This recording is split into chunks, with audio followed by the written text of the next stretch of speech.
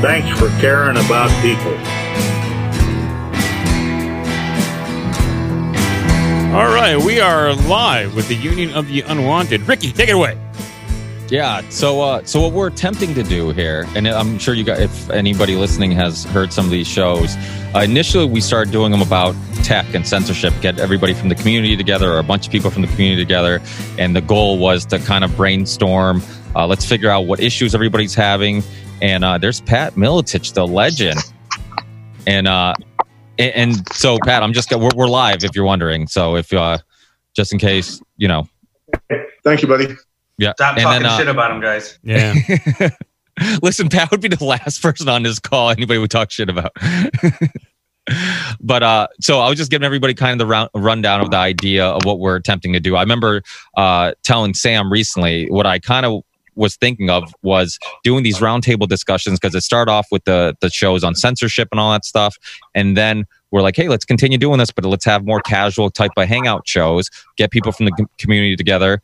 I mean, you're bringing together, obviously, everybody's different research they're doing, different interviews they're doing, all their different perspectives. And we could talk about everything and anything and kind of just have fun doing it. And it also helps everybody kind of connect with people that maybe they're not aware of. I know since our last show, some people connected and did swap casts and whatnot.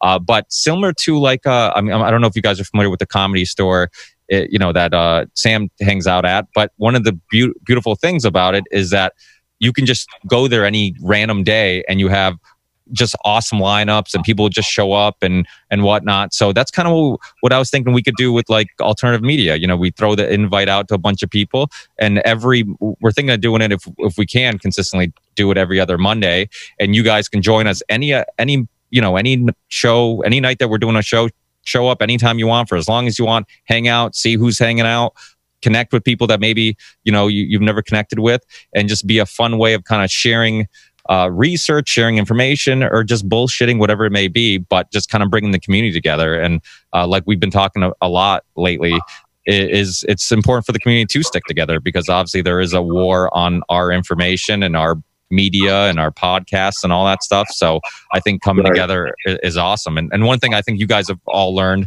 and I've also learned throughout the years of doing this, is how cool everybody is in the community. Like, it's not competitive at all. Like, everybody's always open to helping each other out and all that stuff. So that's basically the idea. Awesome. Who's all on now? Okay, can you see everybody, Pat? No, I cannot. Oh, hi, Pat. Okay. Okay. How you doing, guys?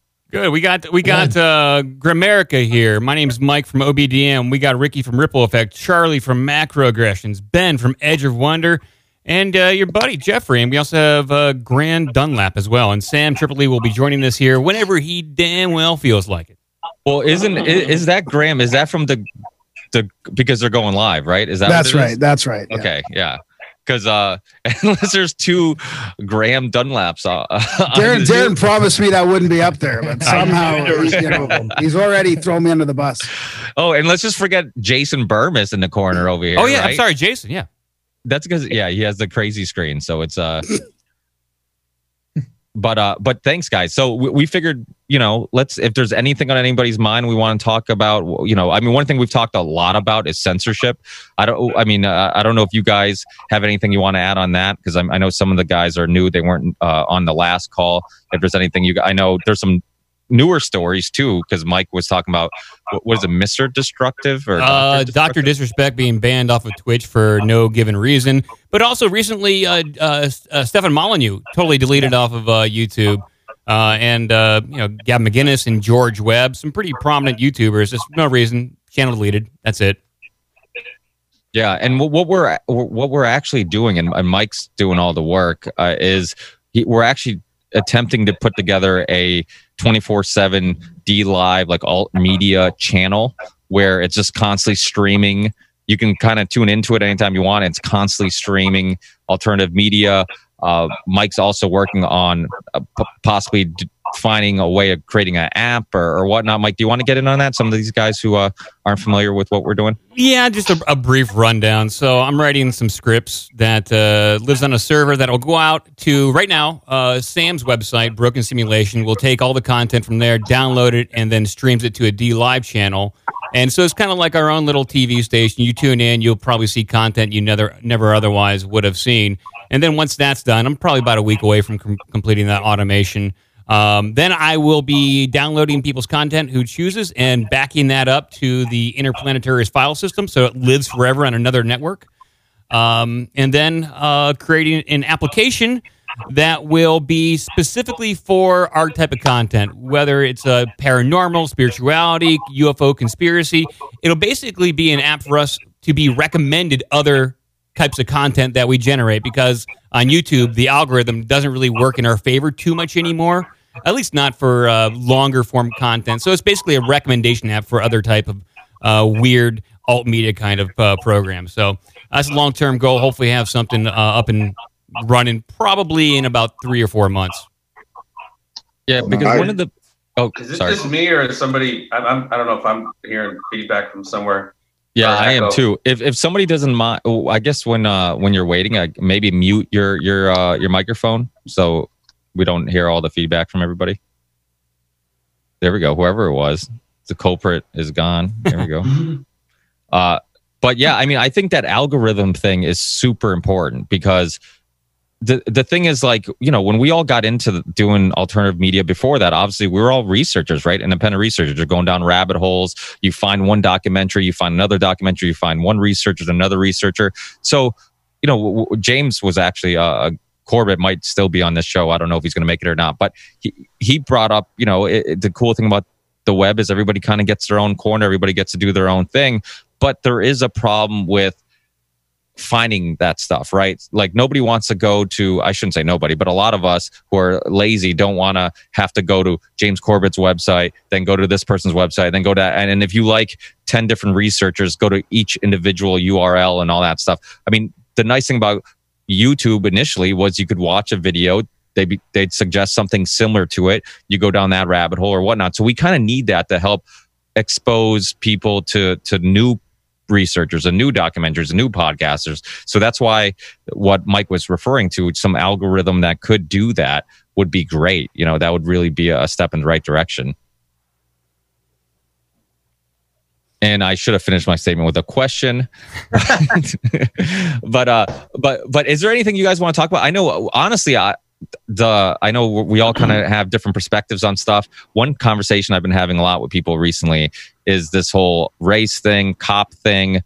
You know, everybody has a different opinion on it. How much does anybody want to jump in on, like, what their opinions are on what's going on in America right now, how crazy things are? And can I start that off being the token black guy? You know what's funny, Jeff? I was gonna call on you first and pretend it wasn't because you were the token black guy. That's all right. That's quite all right. Baby. No, I mean, it's honestly more of something. I mean, obviously, you know, of course, there's a lot of craziness going on in the country, whether it's racial, political, social, all of this. On top of COVID, where's your mask? All of this, etc. You know, like we say all the time on the show, man, reality is completely being inverted.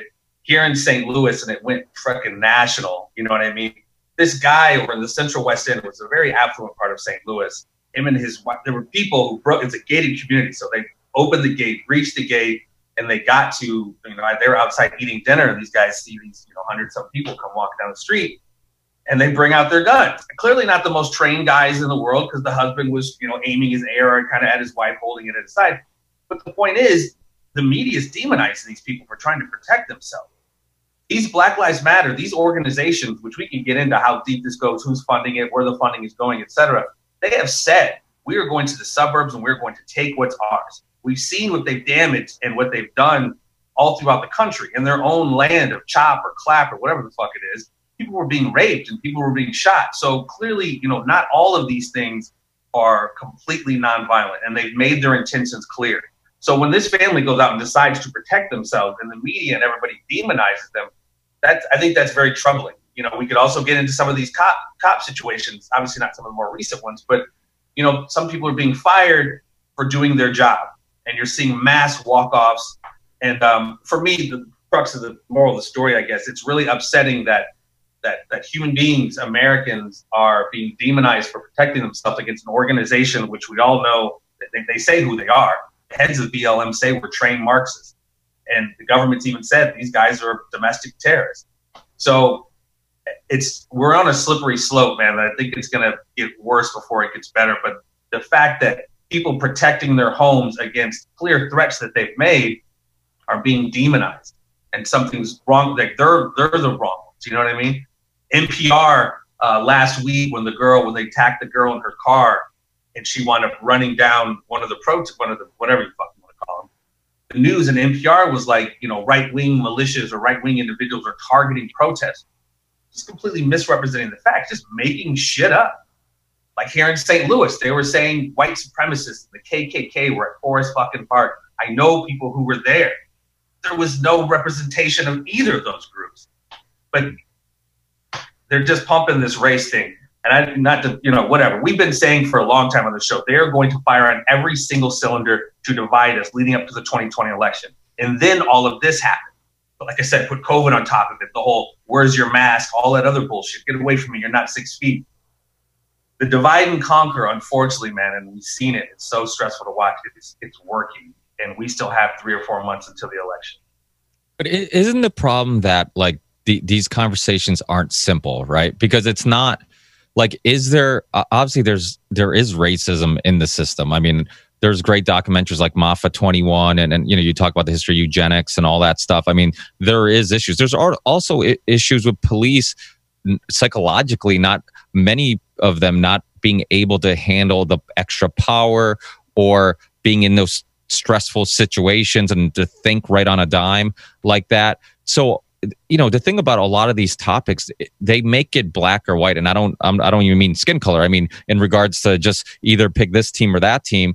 But every situation's slightly different. Even the George Floyd thing, like they knew each other, so and they didn't like each other. So it's not that I'm not saying it couldn't be motivated by race. Maybe he was but it also, there's a slight chance it also could be that it was more of a personal thing, that he didn't like the guy regardless of his race. So, I mean, I don't mean to interrupt you, but when Sam comes on, he'll tell you Bishop Gators was on Sam's show once again. We had him on. The guy's mind blowing. Some of what he's talking about, I do believe he's pulling a little Nat shit out of Pepper. But he was saying that the $20 bill that George Floyd produced had a serial number which matched a seizure of fake money that had come in from China.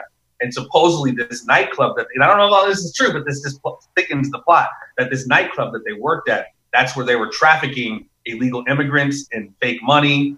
And I mean, so there's clearly, and even the whole city of supposedly Minneapolis, the police department, a lot of them, the upper echelon apparently of the police department knew about this operation or these operations.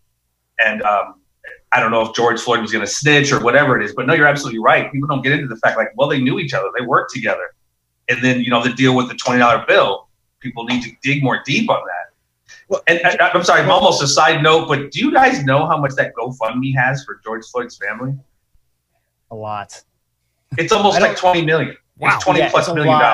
What? It's a lot of money. And, guys, real quick. Good. Oh, good. I was just going to say, and that where they worked was burned down. So that was one of the places that got burned down in the riots. So it's like you can't, even if that was happening, you can't really go there and check. And the priest, the evidence was. Yeah. Yes. Well, let me just jump in on this really quick because I did a lot of research into it. I couldn't find anything to corroborate the, trafficking, the fake money stuff. But what's hidden away in all of these articles and even that interview with the man that identified George Floyd as working there as not liking Derek Chauvin for how because he was 17 years there as the in-house cop, of not liking how he treated people and then recanting the next day and saying it was another black guy. Yes.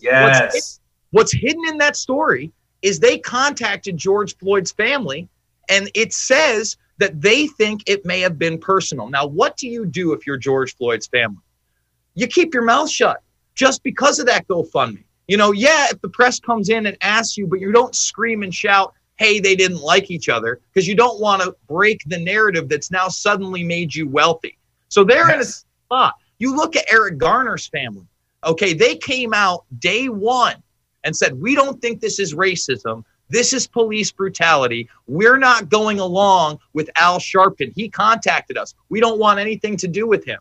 And you notice how that was kind of put to bed, and they never really went to his family after that. 2 of his family members died after that, including his daughter, by the way, in short order. I'm not saying they were taken out, but they never focused on the fact it's a police brutality issue. So now let's take defund the police, right? They were planning on doing it anyway. Cuomo in my state was already talking about 2 months ago, 20% cuts in what? Health, law enforcement, and education. It was already there. And now they have this convenient excuse to do so. Meanwhile, any place you don't have police or law enforcement, you end up with what you have in the CHOP, which is a 16-year-old kid dead and a 14-year-old kid clinging on to life because somebody drove through with machine guns and decided to start shooting the place up. There has never been a society that has worked without at least some level of government and some level of law enforcement. If we really want to talk about police reform, we demilitarize them.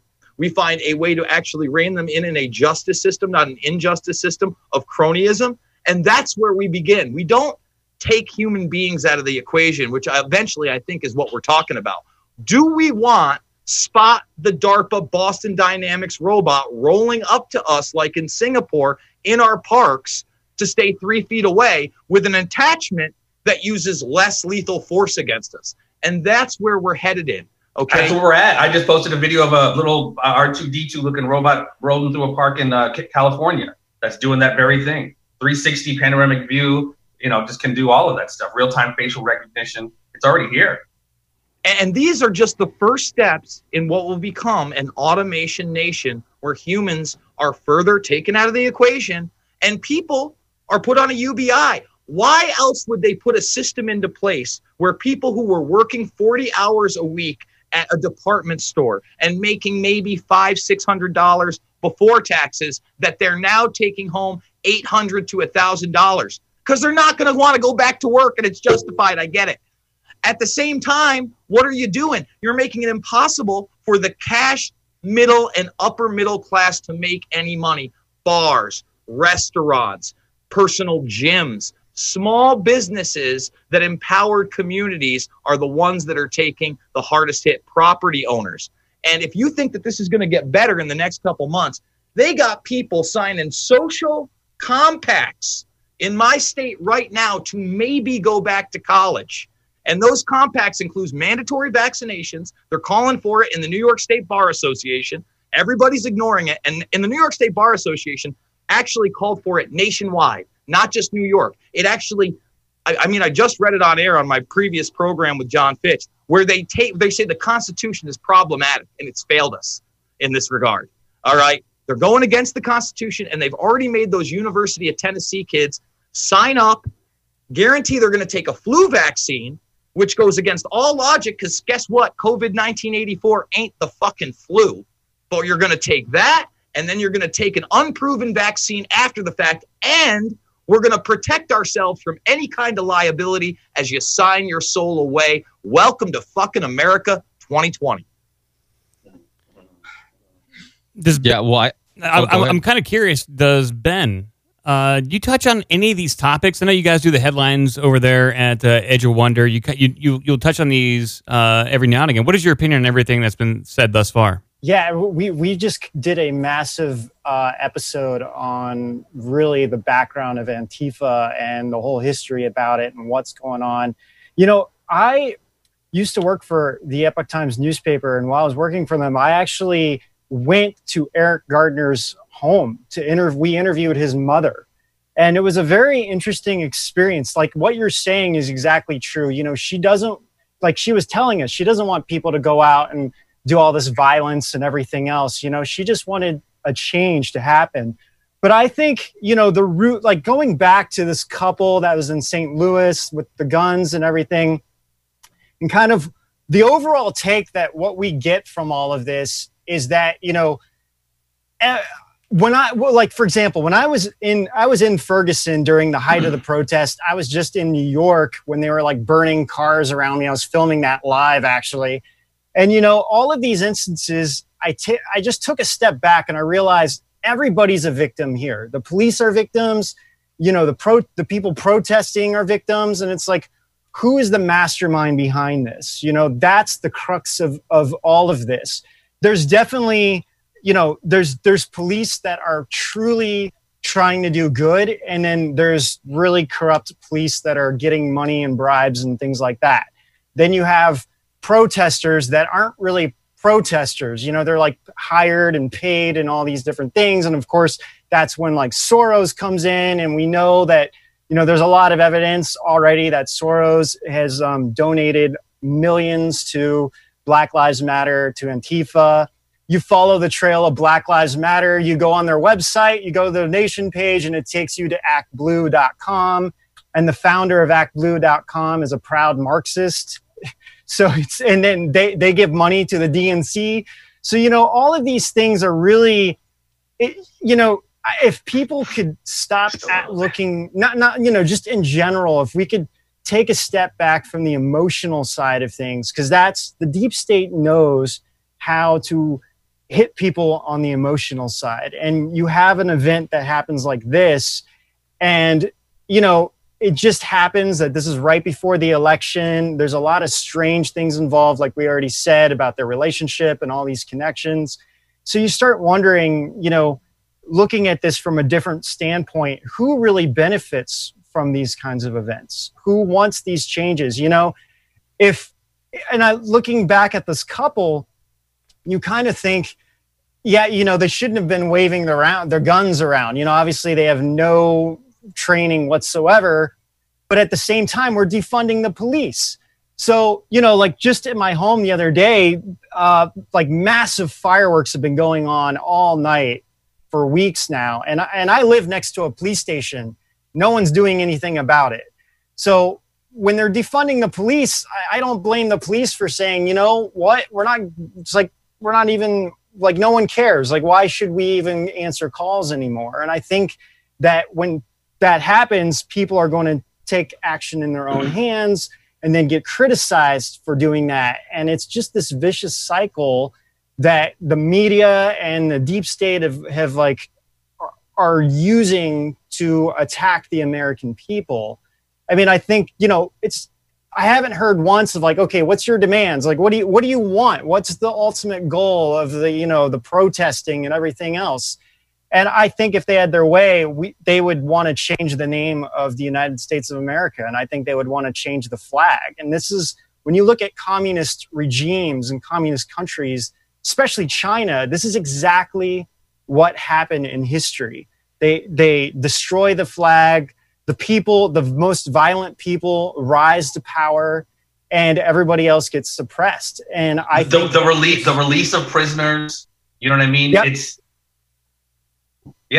That's the thing. I think we're so busy. Not us here. I think everybody in the country is so busy reacting, and they so have MK Ultra, and the social engineers have so mastered the way to MK Ultra countries like this. They know exactly how to push these certain buttons. And we're so busy reacting to each other, watching what we say so I don't fucking sound racist, when in fact, this is a cultural revolution. This is an absolute political, social reset.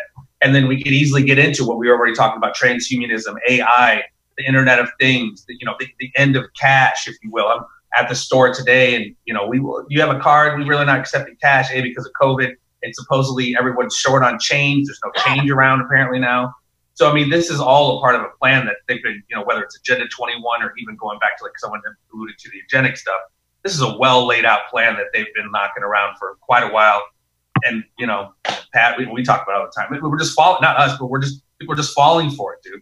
They're just falling for it. Yeah, you know, and the whole silent weapons for, just real quick, the whole silent weapons for quiet wars, you know, this is exactly what's like, this is the handbook of that, what's playing out, you know, get people so busy that they don't have time to research on their own, that it's like, I just get my media or I get, you know, the news on TV and I have to take care of my family and, they tell me to wear masks. I wear a mask. They tell me that, you know, whatever it is. So, you know, it's breaking that cycle.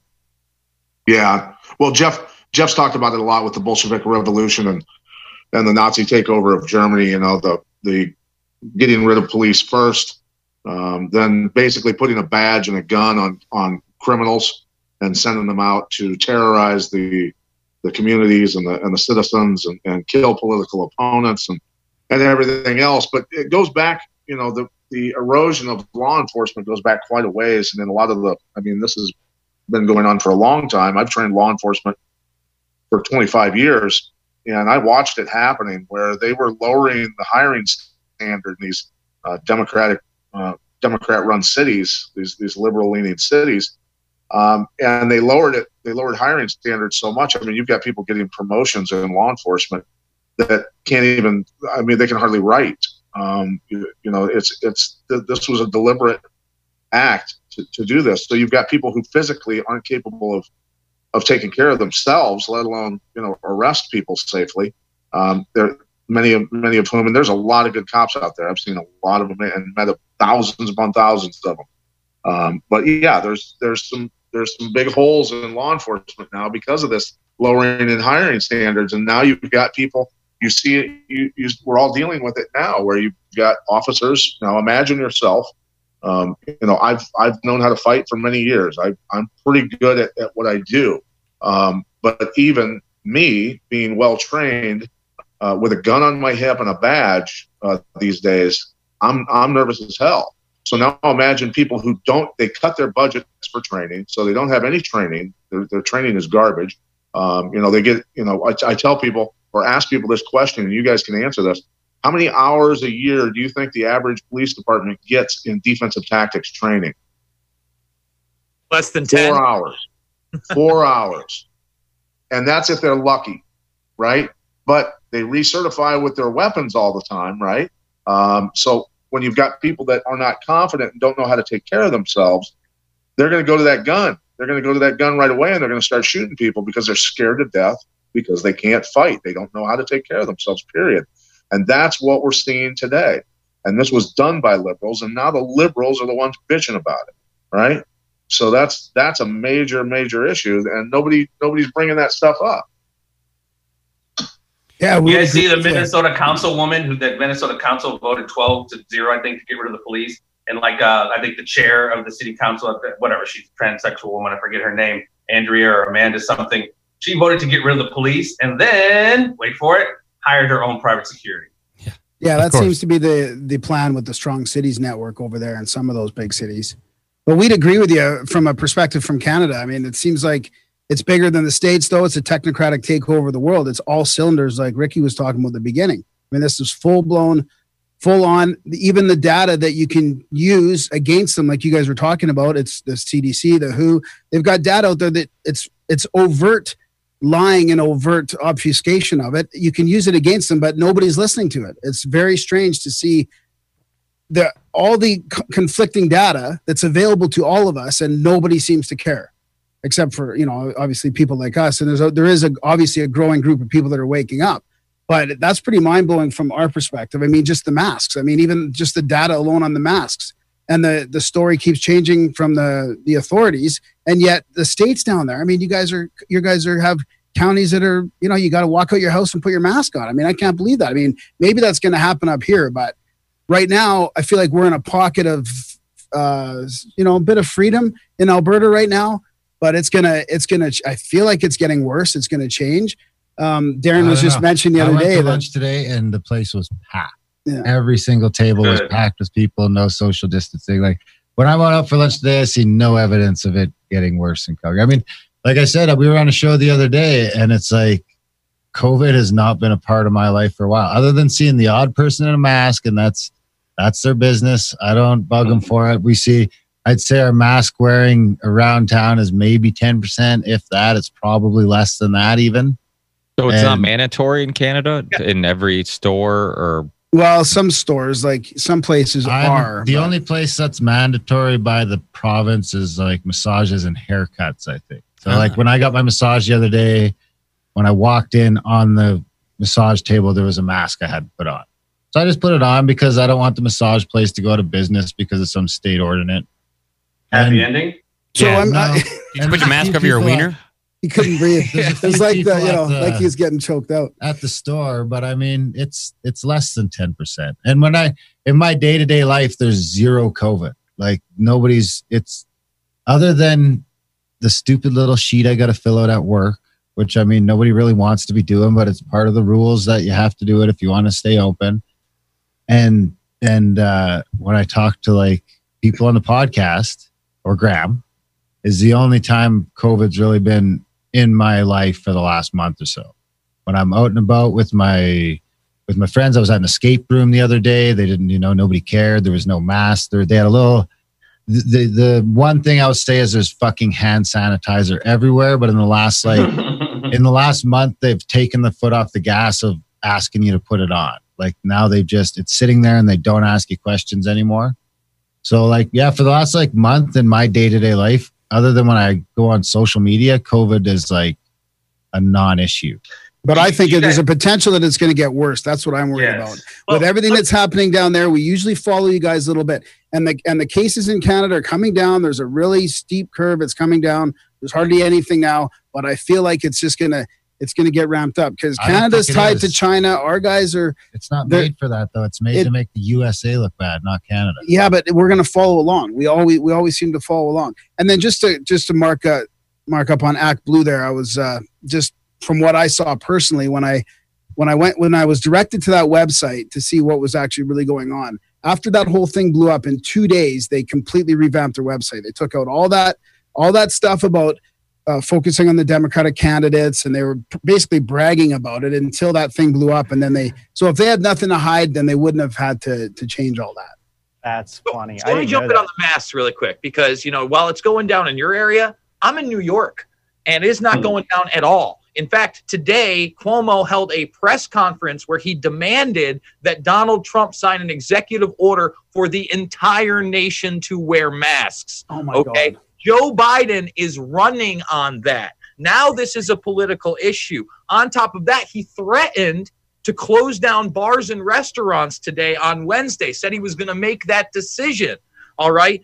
We are in a very, very bad situation when they can tell a nation of 300 plus million people to wear a mask in public or face up to a $10,000 fine. He also said he would be putting out metrics for different states that are affected by this. And if you do not quarantine yourself for 14 days after visiting these states, again, you can face a $10,000 fine. The businesses that in the last 3 weeks in my community are now enforcing the mask thing like they never were before. My police chief did not wear one for 4 months almost. And now he is wearing one. Why? Cuomo threatened to defund local governments and local police departments that were not enforcing this. This is very real in that respect. Again, they are putting it on paper. It is going to become a talking point of the left. This is not a left or right issue. The man said with a straight face today that 95% of the public in America wants masks and that it's only 5% that are pushing back against it. These are his words. He has signed more executive orders in the last 2 months than I think anybody in the history of being the governor of New York ever. We are in trouble, and we're not focusing on this. People need to realize New York has a huge influence on what goes on in the rest of the country. If they are able to lock us in our homes and have vote by mail without any of the actual ways that you go through and register to vote by mail, we are fucked, man. They will put whoever they want in office, whether it's Joey B., whether it's the vice presidential candidate he chooses, or whether it's somebody like Cuomo who talks a good game and might challenge Trump in a debate. That's the scary part. It's pretty funny from the outside looking in because all that so-called freedom you Americans had fucking evaporated quickly. And I mean, 6 months ago, 8 months ago, 9 months ago, a year ago, I was like semi-planning an exodus of how I was going to maybe move down to Oregon, or maybe I was looking at, actually Texas still doesn't seem too bad. But I mean, 6 months later, my level of wanting to move to the States one day is at fucking 0%. But it's hard not to get conspiratorial after hearing all that. Why do they want us to wear the mask so bad? I mean, are they really trying to burn the immune systems down? And then what's going to happen after that? I mean, once people are inside with this unhealthy, everybody know, not everybody, but we've seen the studies. It's unhealthy, right? So why? I just saw a lady post today that I know from my area, and she's a nurse, and she said that she's seen doctors before who have to wear masks all day long in operating rooms, they just drop. They pass out from lack of oxygen. So it's ruining people's respiratory systems. So when the second wave comes through in the fall and the winter, it wipes out a shitload of people. Yeah. And they're deliberately doing it. That's the thing. They're deliberately doing that. And it's that Pavlovian dog training. What do you want? You want grandma to die? No, I'm not sick. Yeah. I mean, the guy Fauci was on 60 Minutes saying, "What the fuck are you wearing a mask for?" He wrote in the New England Journal of Medicine in February or March, just saying what the coronavirus was. I mean, people are dying from it, but you and I, if we get it, we're gonna be okay. Whatever happened to Tom Hanks? He seemed to come out of it. Idris Elba. Oh my God, if Forrest Gump can get it, we all can get it. Like they all came out of it okay. Even these NFL players and NBA players, they're gonna be fucking fine. Well, like 99.9% of us. Ryan from The Last American Vagabond, I don't know if you guys saw one of his recent videos, but he had one of these meters where you can check the oxygen levels. It's what like OSHA uses. I saw that. Yep. Yeah. And so for people who didn't see it, he put this meter next to his face, and obviously it came up normal. And then OSHA uses it for just in case you're working somewhere where the oxygen levels are too low, it creates obviously an unsafe environment. Well, he puts on the mask and he uses the same meter, puts it up underneath the mask near his mouth, and immediately the thing starts beeping, like warning you that the oxygen levels are at obviously a unhealthy low. Yeah. So it's it's one of those things where think about it, like people are driving alone with these things on all the time. I mean, there's a reason why when you're an athlete, you breathe heavy because your body wants more oxygen when you're running or exercising or whatnot. I mean, Wim Hof must be like super pissed because he's like, oh, look, I'm trying to get everybody to bring in more oxygen and now we're restricting all oxygen. And it's one of those things where people aren't even thinking about this. Like they're just okay with, and that's the thing about America. I was getting a lot of people from overseas contacting me saying they're making us do this, but I kind of see Americans being kind of rebellious. They'll fight back and whatever. And I kind of felt like the same way that like, because of it's still deep rooted in American culture of like, fighting back against the power or whatnot. But I was really surprised how many people were just willing to like, just lock myself in my house, isolate myself for 3 months. No problem. Save a life. It's like, well, fuck, if you never drive again, you'll save a couple lives. But we know there's a price to being free. There is a price to being free. Like when we leave our house, there's a risk that we could hurt ourselves or hurt somebody else. But that's also, just a part of being alive. So this idea when people were arguing, oh, just stay home, and even now, people who are still brainwashed. I mean, and everything has become a political football where this cops or Black Lives Matter, like that's all political football. It's like if you're a Democrat, we kind of know where you stand. If you're on the right, we kind of know where you stand. Same thing with like the COVID thing.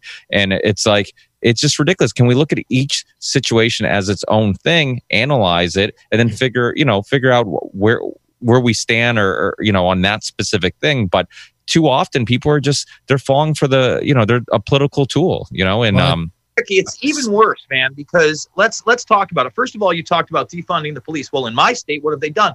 They've created a contact tracing force that Michael Bloomberg, an unelected fucking billionaire, is in charge of. They've already hired 3,000 people. Now they're the people that are going to enforce this contact tracing. Sam just burst onto the scene. Yeah. Hi, I've arrived. Kick in the door, hold in the 4-4. Kick in the door, please in the 4-4. Papa don't hit me no more. I'm my dude. What's up, Sammy? That's the contact tracing force, right? Now, on top of the contact tracing force, which are literally paid snitches that were out of work, you have the snitches you brainwashed that were locking themselves in their house the first day, making 25,000 calls on 16,000 plus establishments in New York State for not following social distancing and slave mask orders. They've trained them pretty good, man. I mean, have you checked your phone? Have you checked your phone? Just about everybody's phone. I have an Android. My wife has an iPhone, and you can go into settings, and then I think you go to health, and you Google can see, settings. Google, and then you already have the COVID tracking. Flip phones, man. Flip phones. You could, but It's hard to masturbate to says porn. Samuel's iPhone right on your thing. Well, they say you have to activate it to make it work, but I think even the fact that it's on there, I think yeah, but exactly. But if they can download it without you knowing, they can turn it on without you knowing. Well, I mean, just like your microphone and your camera. So listen to this. So I told Corbett on my last, he was just on, and I was talking about this, how they had this change because for everybody grade 2 and up in Massachusetts, they have to wear a mask, all the kids, right? Which, I told my wife, I'm like, we're homeschooling. If our kids have to wear a mask, my son's 5, my daughter's 3. I'm like, if they have to wear a mask, I'm like, we're homeschooling. I'm like, there's no if and buts. I'm like, we're doing it. I don't care. And I'm like, there's no way I'm going to have my kids wear a mask, all day at school for how many hours they're there. And then there's this petition going that was like spreading like wildfire, and everybody in Massachusetts was super excited that it was getting all this attention and all this whatever, and all of a sudden the petition just disappeared. It was gone. And it just like that's why the censorship issue is so important, because you saw it like just completely turbocharged during the COVID-19 thing. I mean, it's like if you're protesting against the cops, put it all over TV, but if you're protesting for the lockdown, it's banned on YouTube. It's like it was so ridiculous, and it was so obvious that they have an agenda. And like my big thing is like no topic, no subject, nothing should be off the table. Like all these things should be able to be discussed. I mean, if it's race stuff, if it's cop stuff, if it's COVID-19 stuff, like there should be no topic, and people should be able to see and have all these discussions. So unfortunately, so many of these things are taboo, and then people get tribal, and a lot of times you were censoring yourself, right? How many people were not posting stuff COVID related because they're scared that somebody's gonna, there's gonna be this storm of comments, and they're like, you know what, I'm not even gonna post it. And it's like that's literally we've become the issue. Like if now you're afraid of even having open discussions and sharing articles. Not even just from the censorship standpoint. Look at what they're doing socially. People were being fined tens of thousands of dollars and having to choose between making a living and staying home and following these orders, not laws. But if you want to go protest George Floyd and BLM, they encourage it. Go out there and fucking do it. Hey guys, I don't know if you guys have seen in California, but the governor's literally said, these counties, you can do this county, you could do that. You're like, what are you talking about? Why is it breaking down county-wise? And it literally comes down to who pushed back, got less restricted rules than the people who just bent over and took it. LA County just bent over and just got cucked, while like Huntington Beach, they're like, oh, use your best judgment. And it literally goes to the fact that power is an illusion. They don't really run us, but we allow them to run us. And it's what I've said. It's like they have the right to rule when they rule us right. But these people, they're just so brainwashed that they just think they have to follow these rules. If we, it's not, what's it, namaste? It's like, I see you in me and I see me in you. If people would stop fighting all over these ridiculous groups they break us into, and we'd find common among all of us, we could push back so much stronger. Well, this is not accidental. Dialectic, man. They want to. I'm sorry. Go ahead, Charles. This is not accidental. All these things in 2020 that seem random and disconnected. You've got a virus. You've got the destruction of small business. You've got bank bailouts. You've got protests and riots and class warfare and all this stuff. It seems like there's a million things happening all at once that are disconnected, but they're not disconnected. There is a theme here. And the theme is that this is part of the Rules for Radical playbook that Saul Alinsky laid out. There are 8 levels of control that need to be obtained before you're able to create this social state that they talked about. Listen to these 8 and tell me if it doesn't sound like we're right in the middle of it. Healthcare, control the healthcare, you control the people. Poverty, increase the poverty level as high as possible. Debt, increase the debt to an unsustainable level.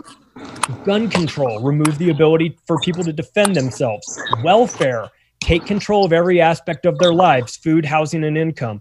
Education, take control of what people read and listen to. Religion, remove the belief in God. And the last one is class warfare, divide the people into the wealthy and poor. We're following the playbook. They're running this scam on us. we think that these things are all accidental and that it's happening to this group or it's happening in this region of the world. It's all part of the same plan. We're just not figuring it out. We haven't pulled back far enough to see that this is orchestrated and coordinated.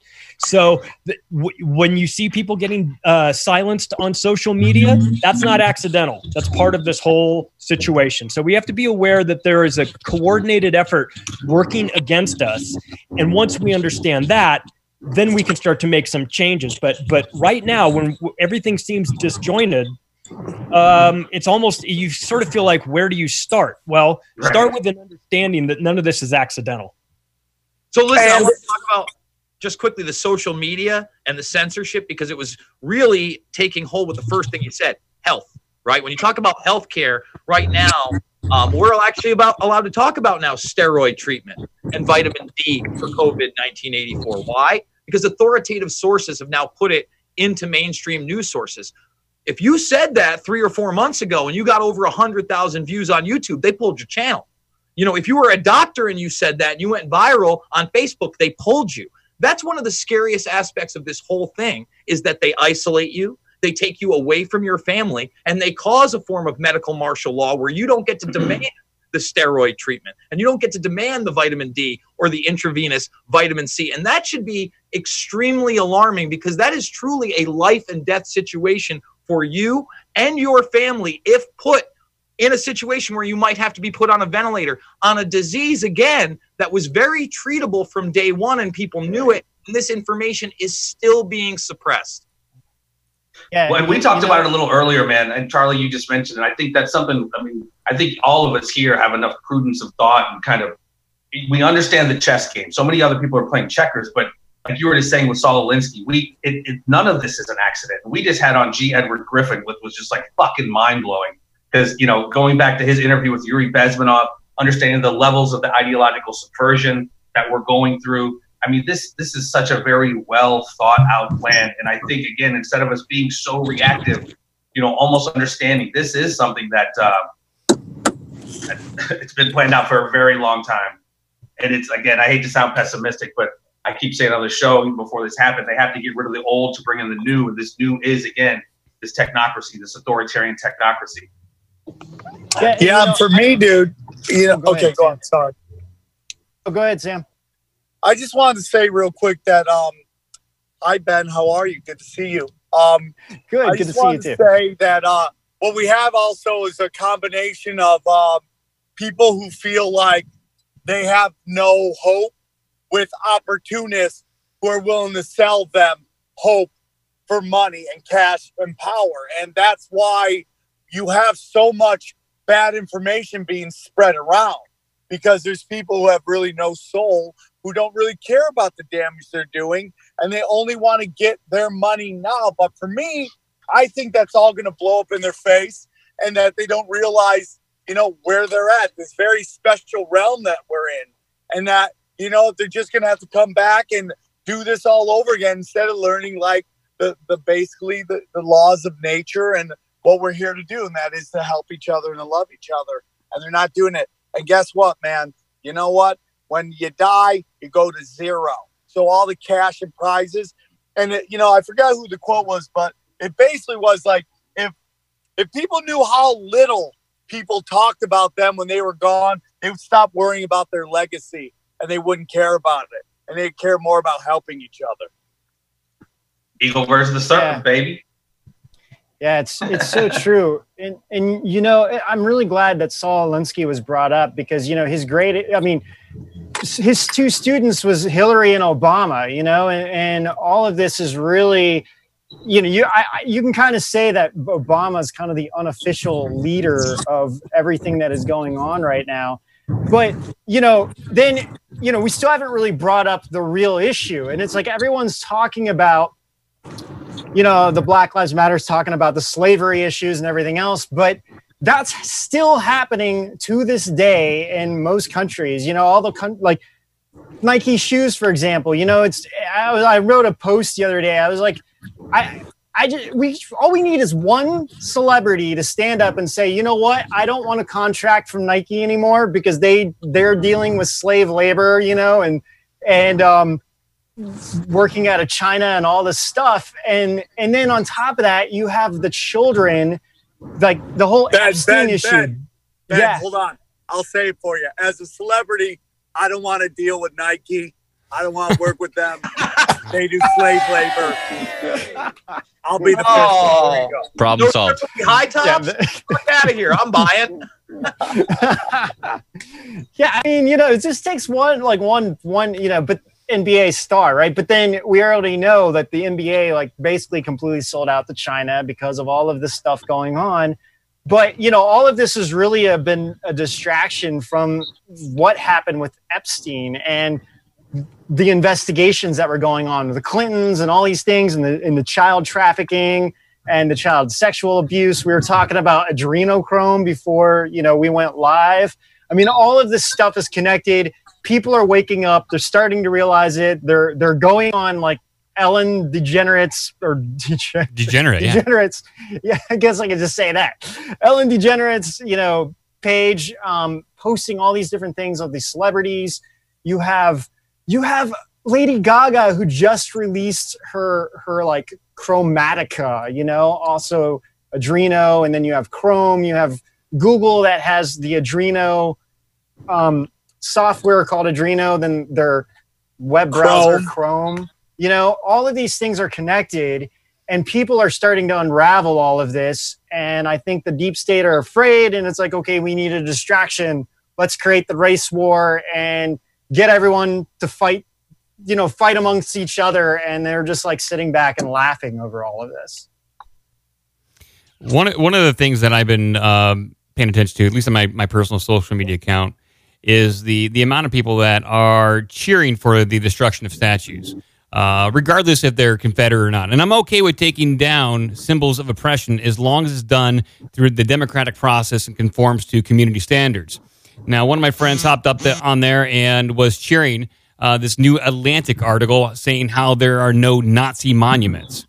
But the same people that are cheering to take down these monuments are waving the hammer and sickle. And how many people have died or been enslaved or sent to work camps under that flag?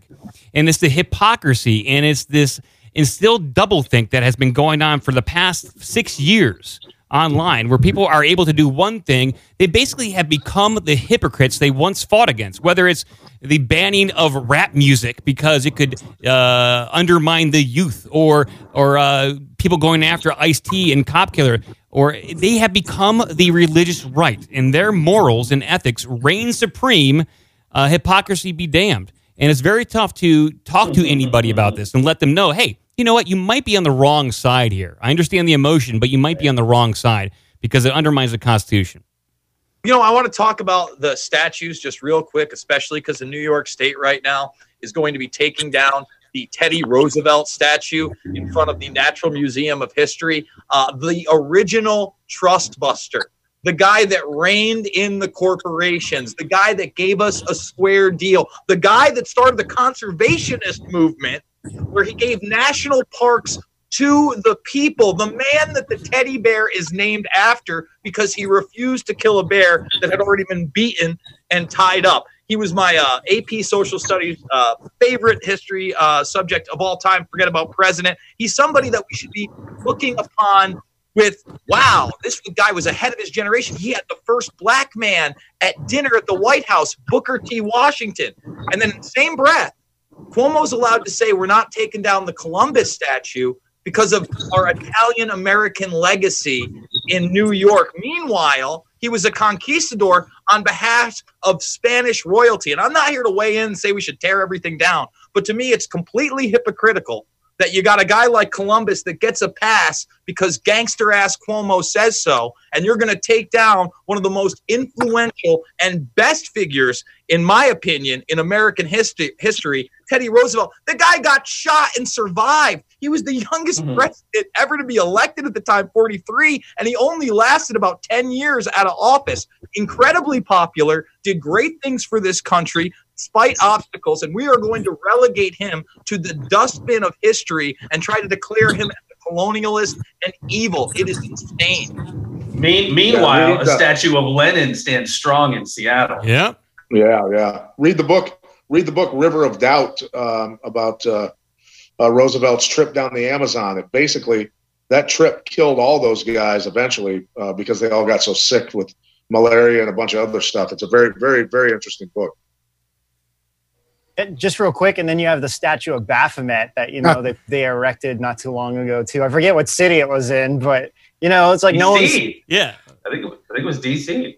No, I think it's Michigan. I'm pretty sure it was outside of Detroit. Did they pull down Albert Pike the other day? They did, and I covered that because again, Albert Pike, not a good guy. Confederate, KKK, but maybe you should be concerned about how he wrote doctrines about Luciferianism at the upper echelons of Masonry and how to really, take over society through secret societies that he was a part of. I don't know. But again, I'd rather go through the democratic process, and you take somebody like Pike, you don't start burning him on national television. You take him down the right way, you put him in a museum, and then you say, hey, these are some of the things this guy did, and this is why we moved him.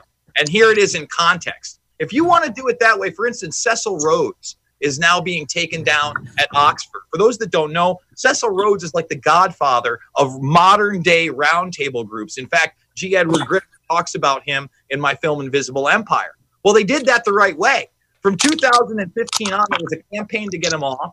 I wish it was beyond just him being a colonialist and, again, working on behalf of banksters and the predator class to consolidate their power over generations through foundations and institutional governments that are purely bureaucratic. But hey, at least they did it the right way. Okay, so let's take Cecil Rhodes. Let's talk about what the Rhodes Scholarship still means to this day. Pete Buttigieg, he was a Rhodes Scholar. John Kerry, he's a Rhodes Scholar. Bill Clinton. What are people really doing? Rachel Maddow. She's hot. Another one. She's so hot. Damn straight. I'll tell you what, if they take down that Gretzky statue in front of the Staples Center, there will be fucking hell to pay. I think they should throw a dress on Oscar De La Hoya's, though. That maybe. That might be high heels. a little white painted under the nostrils. A little bit. One thing I think we're running into is it is kind of interesting about how our pop culture has belittled the need for fathers. And sometimes people have fathers in their lives and sometimes they don't. But I think we're seeing a generation that saw dads be kind of demeaned and kind of pushed into the corner. You have one side where due to very dark drug laws, we had the black family unit destroyed. But then on the other end, if you look at who's doing a lot of these protesting, we have a lot of rich kids whose dads were such psychopaths. They were never at home and they just were at time trying to make as much money and as power as possible, never raised their kids. So we have both sides of the spectrum that didn't really have a really powerful father figure in their life. It's like these people are getting raised by babysitters and maids and all these people, and they feel so guilty about their life of luxury. They've gone completely overboard with this kind of oh my God, I got to feel for people because I feel really white guilt. I feel really bad about, how lucky I am and how much I've been given. But what eventually happens, same thing with the hippies, is where eventually they just they grow up, they realize they can't pay the bills off of love and drugs and, and sex. So they become cutthroat crony capitalism. And then they just end up screwing everybody they're trying to protect. It's just this weird cycle. And on the darker side of that, like Yuri Bismuth says, they don't realize they're being used, whether it's racial, social, class, they're being used. And when the powers that be are done with them, I hope it's not this dark, but they line you up against the fucking wall and they shoot you when they're done. Yeah. Well, Brown. Whether it's they had a great upbringing, dad was there, he was a halfway decent guy. This level of entitlement with these kids, and there's the complete disconnect from reality. They go around, a lot of them are just going around creating fucking chaos. And they were raised in this participation trophy, consequence-less society where, hey, you fucked up, cool, here's a new phone. So they go out in the fucking world and they burn shit down. And when the cops start you know what, I'm fucking done with this. They have the nerve to scream like fucking bitches, for every action there's an equal and opposite reaction. But they, for some reason, think we should just be able to do this and nobody should be able to say shit. And that's what's so frustrating with me right now. And I think we've covered it. not only are they doing it, the politicians and the media is just like, no, they're peaceful protesters. No, it's all fucking good. You know, they're legitimizing this shit. And for me, it's just a huge inversion of fucking reality, man. For Seattle, for them to take over a town, take over a police station. When does that ever fucking happen? The irony of this is that they want to destroy statues and remove this stain of dark parts of history that they don't like. And yet what they don't realize is that if they understood history, what they would see coming is that, you know, they're always so concerned with everybody being a Nazi. Well, what did the Nazis do? They had the brown shirts, which is basically Antifa, go out there and destroy everything. And when that was done, Hitler grew, as that was happening, a parallel organization, the SS, was being grown. And then once they were ready, they sicked them on the brown shirts and wiped them all out. So these Antifa people that are so concerned with everybody being a Nazi and so in a hurry to remove history, if they only stop to study it, they would see that they are being used and they are walking into a gigantic trap. But they don't. So let them. You know what I mean? Fuck them. Night of the Long Knives, dude. Night of the Long Knives, version 2. Do you think you guys are going to centralize your police? You think that's what the defund thing's going to be? I think you guys are going to end up with a national police force. The UN or NATO. That's exactly what it is, dude. That's the Hegelian dialectic, dude. Create the fucking problem to the, things that ordo ab chaos. This, again, this is all part of the plan, the Bolshevik Revolution type shit. Yeah, whether it's federal forces, military, UN. I'm sorry, go ahead, brother. I'm concerned that the blue helmets will come in as the solution to this problem. And if that's the solution, then we're in deep trouble. It's going to be bad. Yeah. Well, big problem. Oh, go ahead. Sorry. Go ahead, Sam. No, I just want to say that, BLM is started by openly admitted Marxists. She's a black lesbian. She openly admits that she's a Marxist, which I'm like, if you study communism, even though Russia isn't communist anymore, it was for a long time. I mean, you see how, like, when you take away guns from the population in a communist country, nobody gets marginalized quicker than women, ethnic minorities, and gays. And she's all those. And, like, she has no clue where this notion that this thing works out perfectly for them, it's going to be better. It's like, you're just changing who's in power. To me, real capitalism gives everybody a shot. Not crony capitalism we have right now, but real capitalism. But it's like the notion of having a government and everybody owning everything is laughable. It's laughable.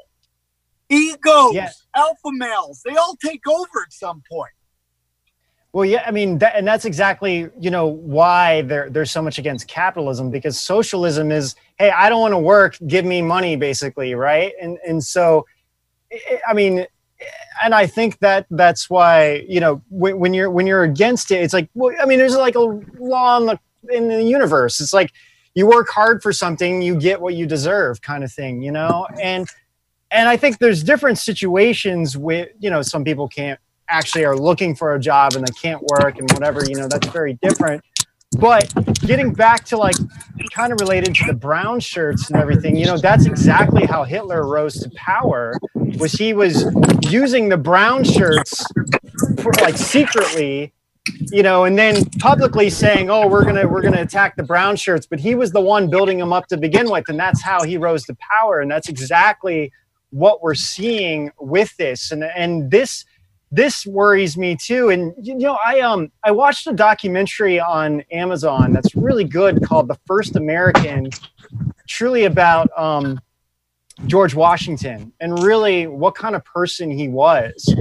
And I kept thinking as I'm watching this, I was like, if all of the protesters or schools in general would show things like this, our society would be very different.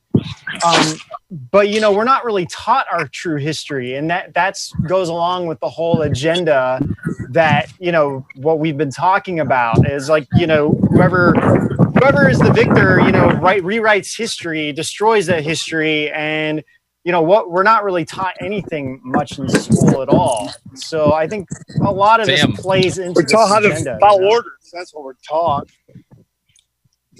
Sam, if you can, I know you're going for a jog, but if you can mute your mic. Hey guys, I got a bust.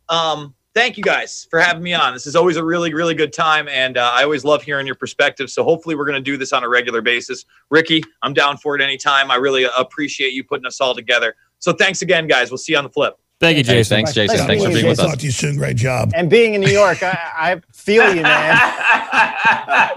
That was awesome, dude. Later, brothers. See you, Jason. We're struggling in New York, that's for sure. I think that, one of the things that we also see is this, we've been seeing it over the last couple of years, is the university system turning into this sort of social, like Marxist sort of ideology. And what's fascinating about this, once again, you would think that the university system, which has, one of the components is history, that they would understand what the history of these regimes are that grow up. Look at like in Cambodia with Pol Pot and the killing fields and everything. What was the first thing they did? Murdered all of the intellectuals. And yet here are these universities pushing this sort of philosophy and safe spaces. And we're going to give these people, we're going to give them the flexibility to talk about all these Marxist ideologies and blah, blah, blah, blah, blah. Like they don't even realize that like first order of business, all of them, they have a gigantic target on them because what do they not want? They don't want people to ever talk about history. They don't want people to remember a time when things were different or have the education or have the mental horsepower to be able to do something about it. So they're walking into this trap too, even with the university system is liberal. And I'm not liberal or conservative or whatever. I don't give a shit one way or the other. But the university system has gone full retard in the liberal sense. And they're churning out these kids that have you're supposed to go there to get prepared for the real world by what? Sitting in your safe space? I mean, come on. I'm amazed, just real quick, Charlie, I'm amazed at so many of my artist friends. I have a degree in art. I went to art school. So many people that claim to be artists are so on board with censorship. It amazes me that they can't see a couple years down the line to see how this winds up and how, like, you are censoring yourself right now in your potential to create something for the world. It's mind-boggling to me. That's because they're censoring the other side of the argument. I mean, if it was a bunch of conservatives, censoring, like they did, they put the parent advisory sticker on music. I grew up listening to metal. I'm like, they're censoring music. So it's like, then that's when the artists fight back. So it's always okay when they're not censoring your side. I mean, but one thing I want to get into is that even though I think most of us, agree that they're definitely dividing and conquering, and the people who are pushing a lot of these protests don't really give a shit about any specific issue. It's more about dividing and conquering, like I said. But it's not to say that there isn't an issue there. And what I mean by that is, for example, like I'm sure most of us also know the story of Freeway Rick Ross. He ended up doing time for cocaine that the government helped bring in, the CIA, Barry Seal, Meta Arkansas, all that stuff. We know that story. It also ended up creating, filling up the prisons, right? With a lot of minority people who are doing crack, and doing drugs. And then the time you're doing for getting caught with crack was much different than if you got caught with cocaine, mostly because poor people did crack, rich people did cocaine.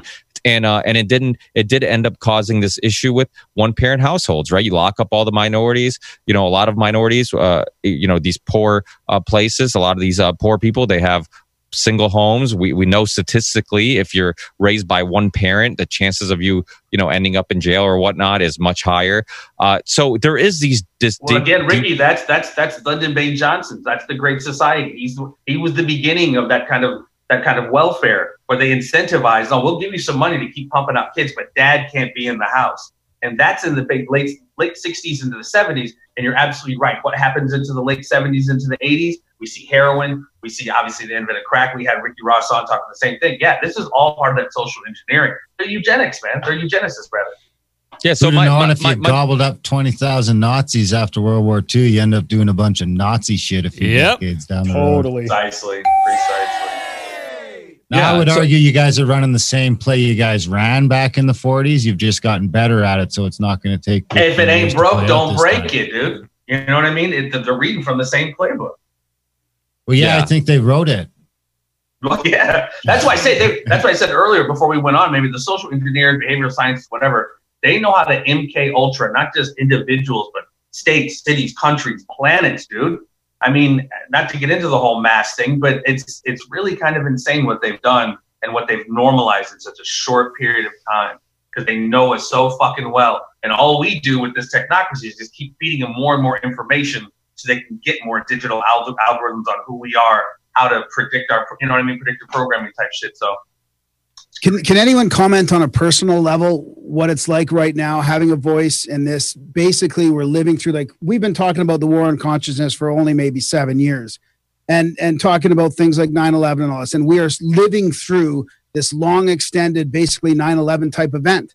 And we all have a voice now.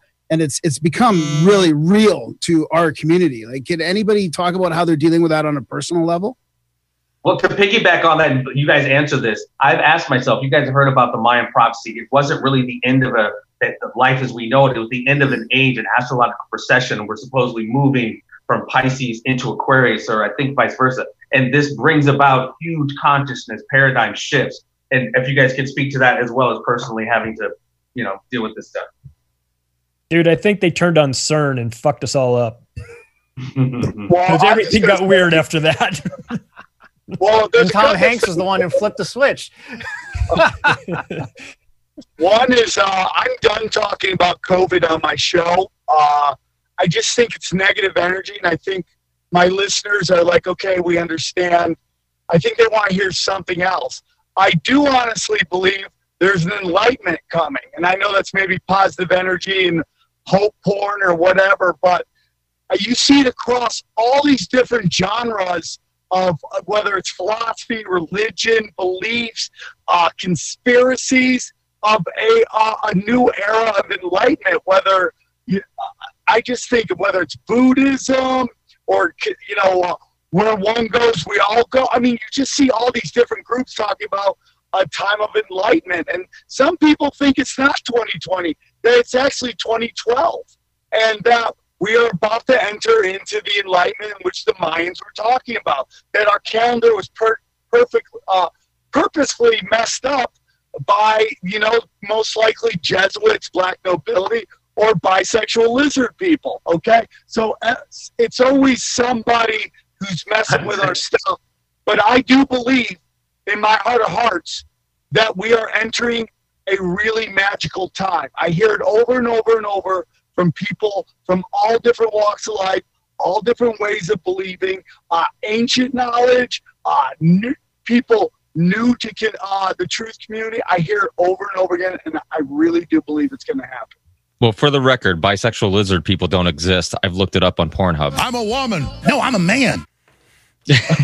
and if we could find a way to maybe get into hollering at somebody in government to maybe change the name of a black nobility, because as a gentleman of color, I'm offended.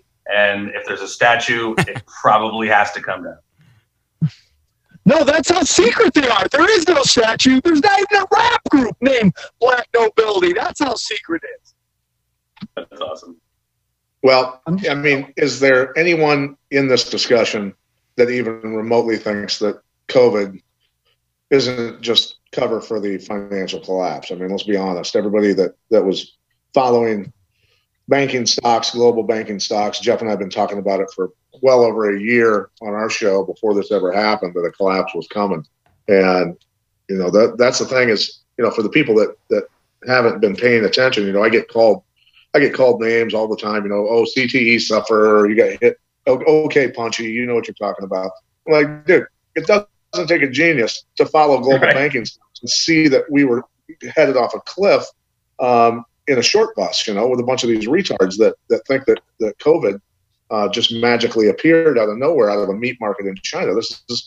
It's insanity. I mean, Deutsche Bank stock, I keep saying it till I'm blue in the face, because that one scared the shit out of me first. It dropped from $77 to $24 right before the collapse in 2008, and then went back up into the 50s, and then in 2018 dropped to like $6.80. And I'd never seen anything like it before in my life. And I went, oh shit. And then it dropped to $6.50 in 2019. That was the average price. I'm like, this it can't last. It can't last. It's not going to go any longer. All these people walking around, I just see human drones. Everyone around me, I just see them as human drones, just following orders, ignoring what is actually going on, and it's so troubling that people actually have the audacity to make fun of me when I was the one following the bank stocks and screaming it from the top of the mountaintops. Right? Well, now, Pat, I'll jump in here too, because in 2019 at Anarchapulco, my presentation talking about the coming collapse, the number one indicator I said was to watch Deutsche Bank stock. So you're not alone there. I was saying it is the canary in the coal mine. Watch this. This is we're in a world where everything is interconnected, especially in the financial industry. You can't just cut off one of these banks, one of these big banks, and say, oh, well, we'll just let it die off, like we did in 2008 with Lehman. So everything is connected. So if one goes, they all go down. And when the first part of this COVID situation rolled out, it was so obvious to me that it was a cover for the impending financial collapse, because, the banks can get blamed for it in 2008, and they took it, and they still spun it and got their money from TARP and from the Fed and everybody. But if they were responsible for the collapse 2 times in a row, 2 times within, basically a 10-year or 12-year period, the people were not going to tolerate that. So they couldn't allow themselves to be found out to be responsible for this with their, a quadrillion dollars of derivatives, unsustainable things like this. So what better excuse than to put it on something that you can't really fault? You can say it was a natural disease that got out, and everything was going to be fine with our economy if it hadn't been for this, Scooby-Doo, if it hadn't been for this blasted COVID, we would have been fine. So you pull the mask off, and who's behind it? Well, the deep state's behind it. It's obvious. Well, and then you get into the existence of BlackRock, and many of us know about it. Many of us have talked about it, and that's the deepest state you can get. Steve Mnuchin being who he is, former Goldman Sachs, Skull and Bones. The vice president of BlackRock is former World Bank head. I forget the guy's name off the top of my head, the president. I mean, it's all just super, super deep state. They're probably, when people are talking about that Trump took over the Fed, no, I mean, they kind of took over our whole economic system with this, a different iteration of a kind of private financial institution. I mean, they own $7 trillion in assets throughout the world. So, I mean, nothing is ever as it seems, right? Right. And, kind of going I think, one, I do think everything that we reported on and looked at, I mean, we had 10 episodes on the virus, and I'm with Sam. I'm like, dude, I'm so tired of talking about it.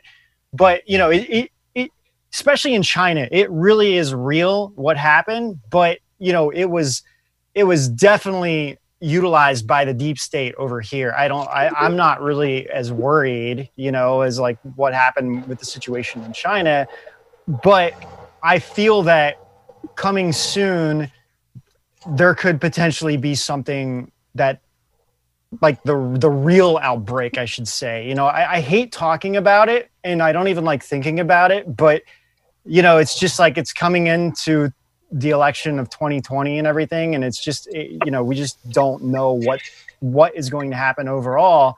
But the interesting thing about, we just did a 3-episode series on prophecies, and my gosh, everything that is going on this year has been written about in every single culture, religion that you can possibly think about, And I completely 100% agree with Sam that I do feel we're actually in a state of awakening. There's going to be a mass awakening and a mass spiritual awakening. But I really, the Great Awakening, right? I mean, really. And I think that the downside is that we're going to have to go through a dark time. And I think, and we are going through it as the world is going through it. And I think everyone needs to, things are going to be displayed very clearly. I mean, from the outside looking in, you're going to be like, okay, it's very obvious to tell what's going on, right? I'm going to go over here or whatever. And I think that everyone needs to make a choice about where they stand. And, you know, recently there was a guy that came out and said that we had the Mayan calendar wrong.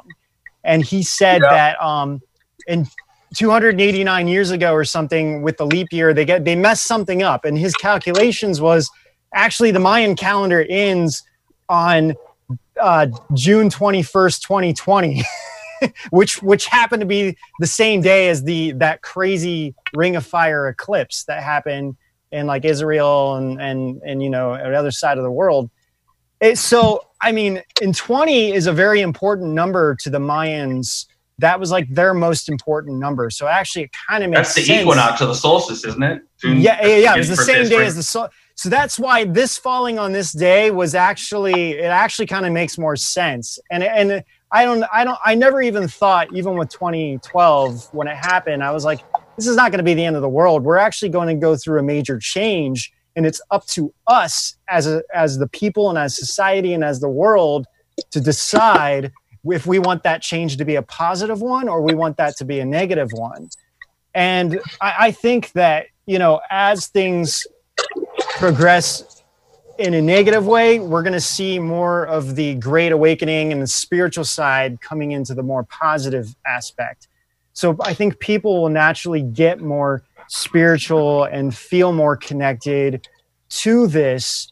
But if they're disconnected from that, they're going to feel the opposite. They're going to get more angry and more, you know, focused on the negative aspect. And so we're going to see a big division in society. And, you know, I think it's all of us here. Reason why we're doing these things is to help these people understand the truth about really what's going on. And as like someone mentioned earlier, I forget who it was. Sorry. They were saying, you know, they're not liberal, they're not conservative.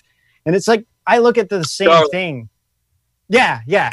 You know, it's like, we're just looking for the truth. And I don't even look at what's happening like in politics as politics. This is a combination of like preserving America and preserving our culture and not letting the evil and the communism take over. And this is like the battle that is taking place.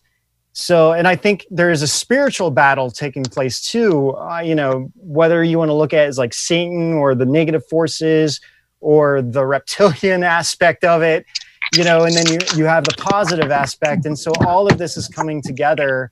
And I think for those who are truly aware, this is like a great gift to be alive right now at this time and helping people and helping humanity. And I feel like this is why we are here.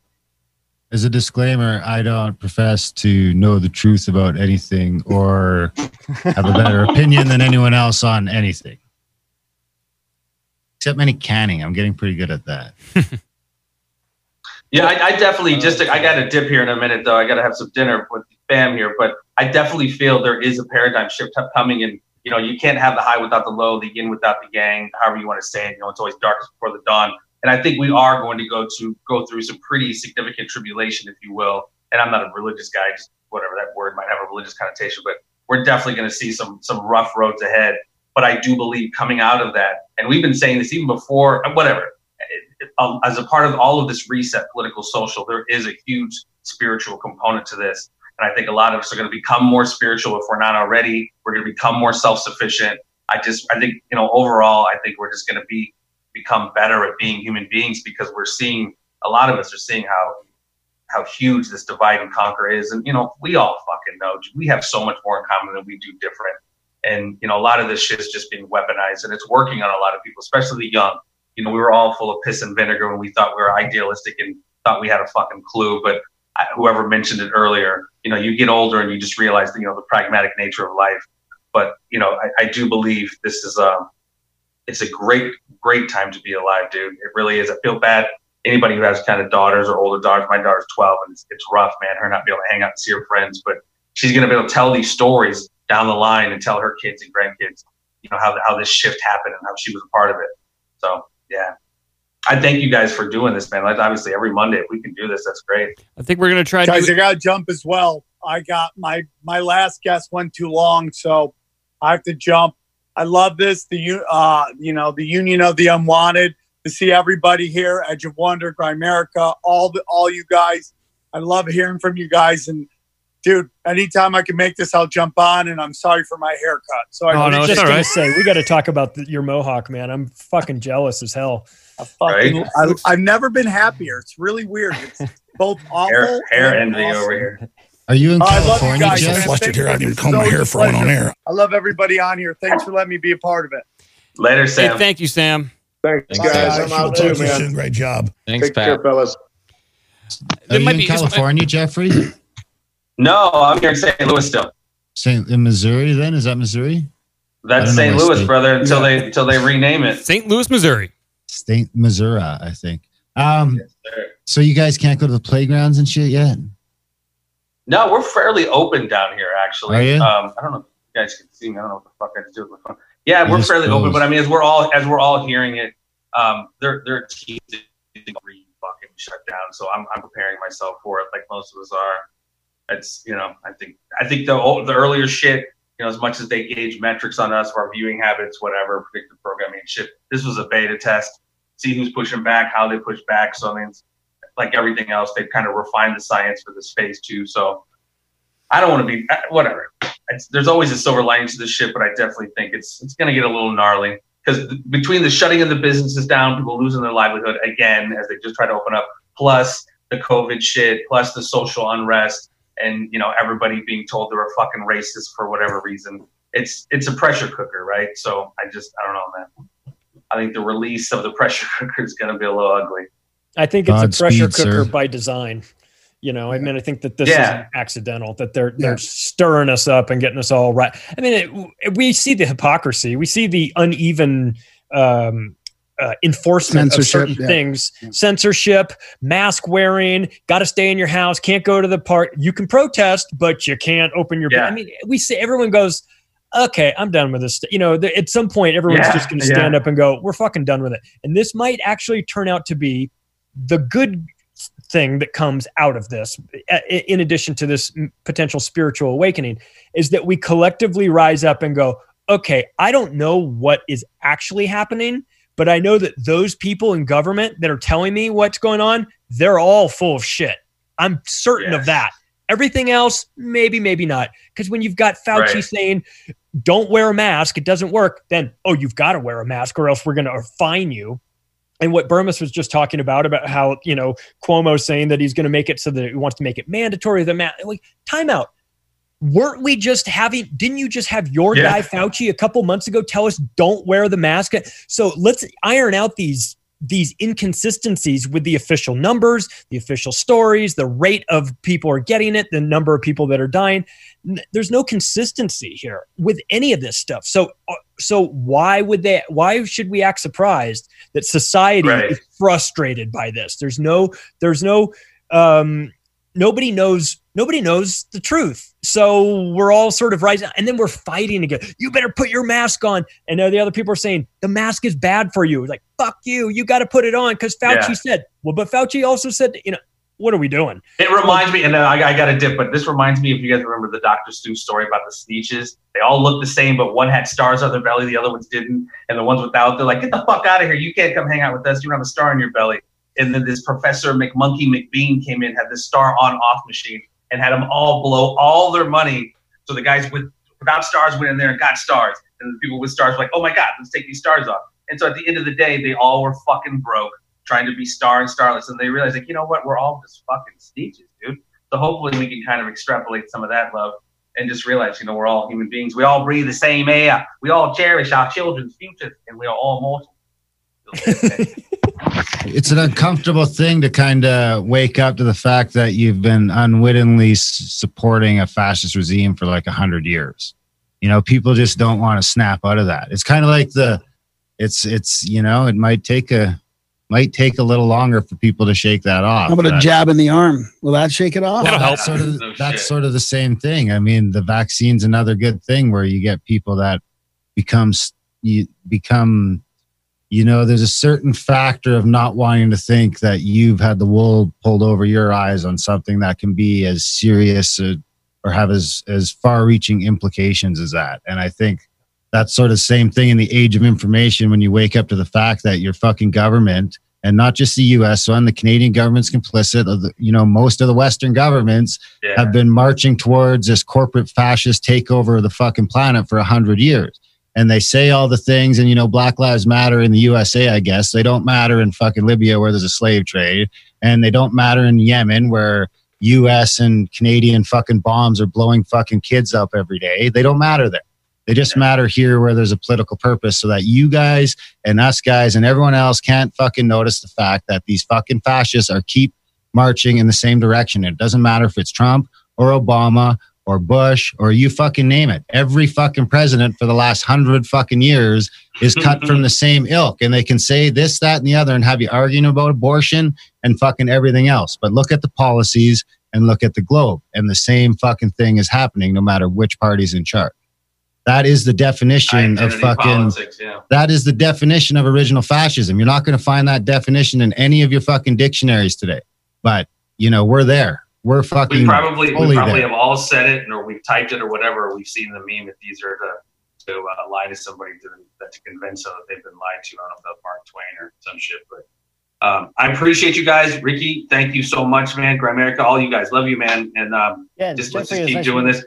And honestly, I said this last time. Let's keep the Swapcast going. Everybody, let's try to link up. Let's get a Swapcast. Grimerica, we haven't talked in a while. Ricky, we'd love to get you on. And everybody, Charlie, Mr. Magic Mike, let's do this, because I think that's how we all grow, as we talked about before, and just the ripple effect of leveraging everybody's audience. So I appreciate you guys, man. Yep. Thank you, Jeff. Thank you, Jeff. Thanks, Jeff. All right, guys. Peace and love, guys. Yep. See you, Jeff. Now that he's gone, we can't talk about race anymore. That sucks. Well, I'm a status Indian, so we're okay. I'm a registered Indian, so we're good. That was actually Jeff laughing, I think. Yeah, he was still there. I'm trying to turn this shit off. All right, guys, see you later.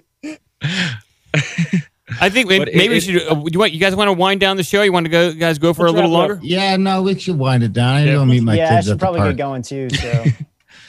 Did you say you left your kids at the park, or you're meeting? No, I'm going to go meet them at the park. Oh. Are they your kids, or are they other people's kids? You're not meeting other people's kids. And they're old enough to be at the park by themselves. Okay, stop judging. Well, thank you, Ben. Thank you, Grimerica. I really appreciate you guys coming on and hanging out. We didn't even get to Project Bluebeam or UFOs, a subject that could bring everyone together. Maybe next time we'll talk about that. Might be the only out for Trump and the alliance. That's got to be the thing. Yeah, what's free energy? Is Trump part of the alliance? Well, with the free energy, I started realizing it. I think they have to do it very systematically because, so many of our cities in America depend on oil. Yep. And if all of a sudden we brought in free energy, it would destroy so many cities in America and make a lot of people poor. Yeah. So I think the key aspect is first we need to bring down the deep state. Once Trump has complete control, then I think that's what the Space Force I believe will do. They'll bring. Is this cult stuff? Is this part of the cult we were talking about? Space Force. Space Force. Well, he better hurry up because he's running out of time. Yeah, he is running out of time. We got a few months left, right? So. I'm telling you guys, man, Trump was just a giant smoke screen. He was exactly. We'll see. He was exactly what exactly what the recipe required for the age of where we're at to keep us all distracted. I mean, we'll see. Who knows what's next? We'll see. It's not over yet. All right. I'm still on the hopium. So it's never going to be over. It's never going to be. I think with the arrests and everything too, the problem is all the judges are paid off, right? Let's say they do make mass arrests, bring people on trial. The judges are paid off. They're like, oh, okay, whatever. That's what happened when they brought in all Hillary Clinton and Comey and everybody. It was like everybody was being paid off. So everyone got off. So they need to have the military tribunals. And for that to happen, they really, and I think that's going to happen, but I think it's the people. It's really about the people. If they bring down Obama right now during the middle of all of this, people are going to lose their minds and riot even more. Yeah. So I think it's really about timing, Yeah. Well, I think a lot it's about distracting us so that they can keep doing fascist things. Mission accomplished. Oh yeah, 100%. Yeah, and I think the 3 months of lockdown people just once they had a reason to leave the house and protest, I feel like it only helped the situation, right? I mean, it was a lot of just built up energy, and then they just needed to take it out somewhere. And it is unfortunate that they're kind of being used for other reasons, and many of these people probably have real sincere concerns about, police brutality or whatnot. So and it's not to take away from that, because again, like, there are obviously other people influencing what's going on. How come I always end up going on rants when Mike puts on the music at the end? I feel like you're the closer. Yeah, you're closing it down, Ricky. I feel like I'm at the Oscars with the music playing. Like, shut the fuck up, get off stage. We're playing you off. Have sex with those dudes. You look good. But yeah, hopefully we're planning on doing this every other Monday. Feel free to show up anytime you want. I'll keep you guys in the loop, and show up for a little bit. And I think the other thing too is, as everybody kind of gets to know each other and we get more comfortable, I think I've seen it a lot with like Mike, Charles, and Sam and I. You become much more open to kind of be yourself, be silly, not take the conversations as serious. So I think as these things go, it'll actually be more fun, as people get comfortable with one another or whatnot. That's what the nice thing about having Sam on is that you can always count on him to, ruin a serious topic by saying something silly. I shouldn't say ruin it, by, spicing up the conversation. He breaks, breaks the ice, yes, which is nice. I think sometimes when you talk about this stuff, it can get a little depressing. It's nice to have a comedian who says a dick joke from time to time and ruins everybody's name, and which is always fun, Well, when I had him on my show, I made sure to butcher his name when I introduced him. That was hilarious. I remember when you did that. You said his name wrong when you introduced Sam Tripoli. him. Is that how you say it? And he just laughed. He's like, "You're fine." Yeah, no, we really appreciate it coming to me. Yeah, we really appreciate what you guys are doing. It's awesome, and awesome. Yeah, we'll be back for sure. Good to see you guys in Canada. Ben, nice to meet you. Yeah, it's nice to meet all you guys. Yeah, Thanks too, so much. Thanks, guys. I really appreciate it. I think Rob's going to come on next time. So Mike Darren wants to talk about Mastodon at some point. We didn't really have time to talk about it. So, well, I'm already building it. We're going to build one. So you got a server going? Yeah, we've got a few servers. We're just starting to build stuff on them. So yeah, maybe we should connect about that at some point. Yeah, I'm documenting all my scripts and all my programming, and we'll have to hook it into. Mastodon is a great option for a private social media platform. So yeah, we should definitely talk about that and make sure we're not like duplicating each other's work, because there's no sense in doing that. Yeah, exactly. Right on, guys. All right, I will send out links to everyone with MP3s, MP4s, and all that stuff. So thank you, everyone. Really appreciate it. Thanks, guys. Take care. Speed.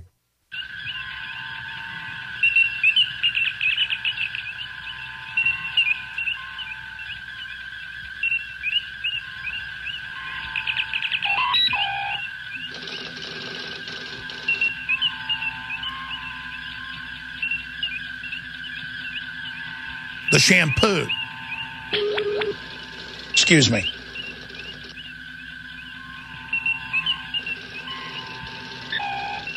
Look at that guy. What is all this stuff? What the hell is this? That's what I do. Woo!